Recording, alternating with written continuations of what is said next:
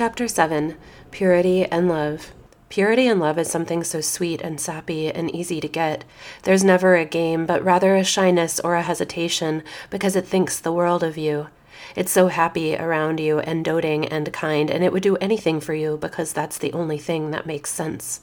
It does whatever you want because that's what it wants to, and it never makes noise or fights or complains because that would be dirty, and purity and love is like warm, fluffy white towels right after they come out of the dryer. It is cozy and snuggly and loves having you on the couch or feeding you a bowl of soup that tastes like home or heaven or something like that. Making love to purity is soft and tender and careful, and it caresses you and tells you that you are pretty or beautiful. Have you ever been with someone who would bend over backwards for you, say all of the right things and mean them, and never wavers in their feelings for you, but you just can't shake the feeling that you have that this isn't your person? It's so frustrating because you had been looking for that kind of love, but then you receive it and it's too pure because it's brought to you by the wrong person, and you just know that and wish they had even a tiny edge, or maybe they would tell you you were wrong one time and that they were busy so you would want them more. But it doesn't, and then you have to break their heart, and that muddles their cleanliness, and then you realize that you are a part of the reason that purity and love rarely exists anymore. The Good Chef.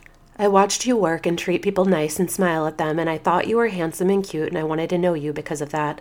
I made sure you knew that I thought that we should know one another, and was told that you thought the same, and the next thing I knew we were eating vegetables together. You wore high-top white Converse sneakers, and you dressed well because you were not just a dad but a skateboarder too, and that made you a cool dad, so I thought I could handle the fact that you had 2 kids. Maybe it was good that you had that type of responsibility because that makes some people good parents, and good parents might make good partners, and I thought I might find that in you. The first time we went out was at a restaurant that serves a lot of vegetables. I told you that I judge a restaurant by how delicious their vegetables taste, and you agreed with me, so we chose this place because they had great vegetables. You were nervous. It was easy to tell because your round hands were a bit sweaty when I touched them, because you hadn't been out on a date in a long time, because you were married and it ended, and you were focused on being a dad. That felt safe for you told me.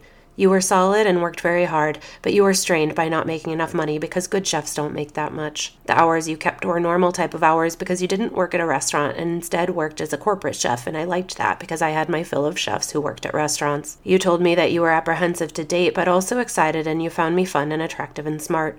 You did things like pick me up from the airport even at times when traffic was heavy. I told you I was dedicated to my health, and that meant you loved to make me some of the best salads I've ever tasted in my life. You cut each bite just right, and when it was finished, you would have me taste it, paying close attention to how much I enjoyed what you made because I always enjoyed everything you made. You tried to hide your stress from me, but it was obvious. You had an ex-wife and you shared the kids, and you said she was hard on you and that it was not easy to get through some days. I started sleeping at your house when your kids were away with their mom, and I noticed the toys and the difference between your place and mine because of all the kid stuff. Your kids were alive to me only in your words and in the picture frames around the house, and that mattered to me, but I didn't want to meet them because that would mean they would really matter to me, and I wasn't prepared for that. If I got close to you, then I would get close to them, and then I would fall for all of you, and that would mean that if we broke up, it would be 3 times sadder, and my heart just couldn't take it. On so many levels, you were everything that I wanted, or at least what I said that I wanted, which was stable and kind and caring and cute. What I really wanted was someone who would carry me away in a way I couldn't explain, but also stable and kind and caring. Hot was more of what I wanted than cute, and I loved a good edge, but you were round and soft in your insides and outside too. You were attractive in your roundedness, and your hair was thick and dark, and your skin was olive, and you had beautiful deep brown eyes that told me you meant everything you said. You treated me like I was your princess, or at least that's what I would say if I was a woman who said silly things like that or wanted someone to say silly things like that to me. Our story isn't long because it is pure. I couldn't handle all of your purity, and I told you that, and I know I broke your heart, and I broke mine too, I think, because I realized that what I was saying is that you are too good, and no one should ever be too good to not be with them. Good is a word I choose for you because I think it is more pure than great, because great aspires to more, and good is happy right where it's at. And you were good in its greatest form, and I was glad that I had that type of goodness in my life, but I always felt bad about subjecting you to me as your first dating experience after a long time protecting yourself.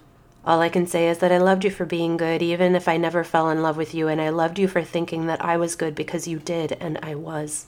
At some point we lost touch, and I think that was probably kinder to your heart because I might have sounded like I felt sorry for you because it didn't work out, and you wanted me so badly, but I was sorry for myself for feeling so unworthy of what you had to offer when all you were offering me was everything I said that I wanted to have.